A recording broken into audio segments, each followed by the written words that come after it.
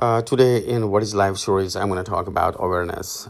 Day by day, I'm becoming more and more following the footsteps of Anthony de Mello. Anthony de Mello was used to be the Jesuit priest located in Mumbai, India. I think he died in 1987, but he's one of the, at least he's regarded as the greatest philosopher of 20th century. His famous books have been Awareness, and currently I'm reading the book which goes by Rediscovering Life. And he has plenty of videos as well, which is very moral in nature. And also it's all about how to find happiness among chaos, and how to be aware of yourself, and how to be true to yourself, and look at yourself, and listening to other, and listening to yourself, and find happiness along the way. And that's the path I think I've found one gem that I'm going to follow going forward basis. That in addition to one of the books that I read recently from Pauline Nguyen, I think she's an Australian entrepreneur and author. She wrote the book by spiritual entrepreneurship along the way. How to find happiness is still you actually do what you need to do.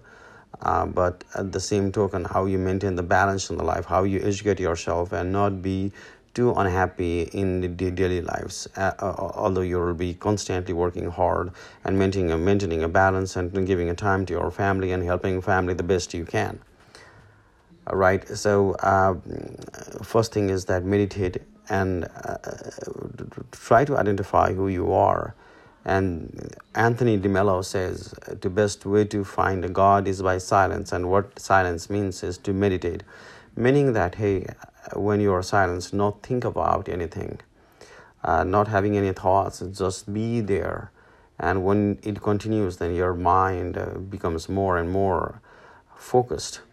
And the whole breathing technique, which actually controls your mind, because when you breathe and your breath goes through the blood to the brain and controls so many neurons, and helps, almost it's like a steering wheel for your brain. And following that technique, maintaining the balance of your mind, and at the same time recognizing who you are and letting it all go off, like that selfishness, unhappiness, wanting more all the time.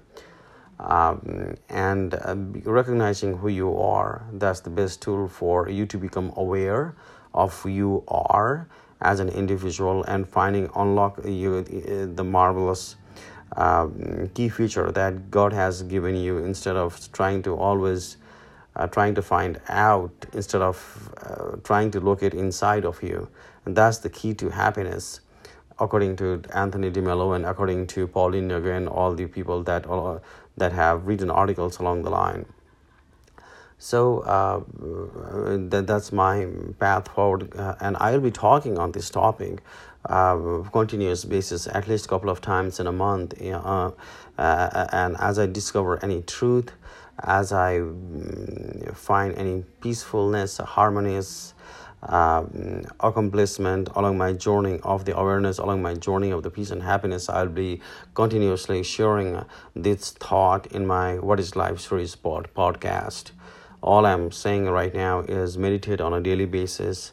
The easiest path will be to follow the breathing, and try to find a balance at home, and just let it go. Just enjoy the life it is, and try to educate yourself, and don't be too greedy, don't be too ambitious.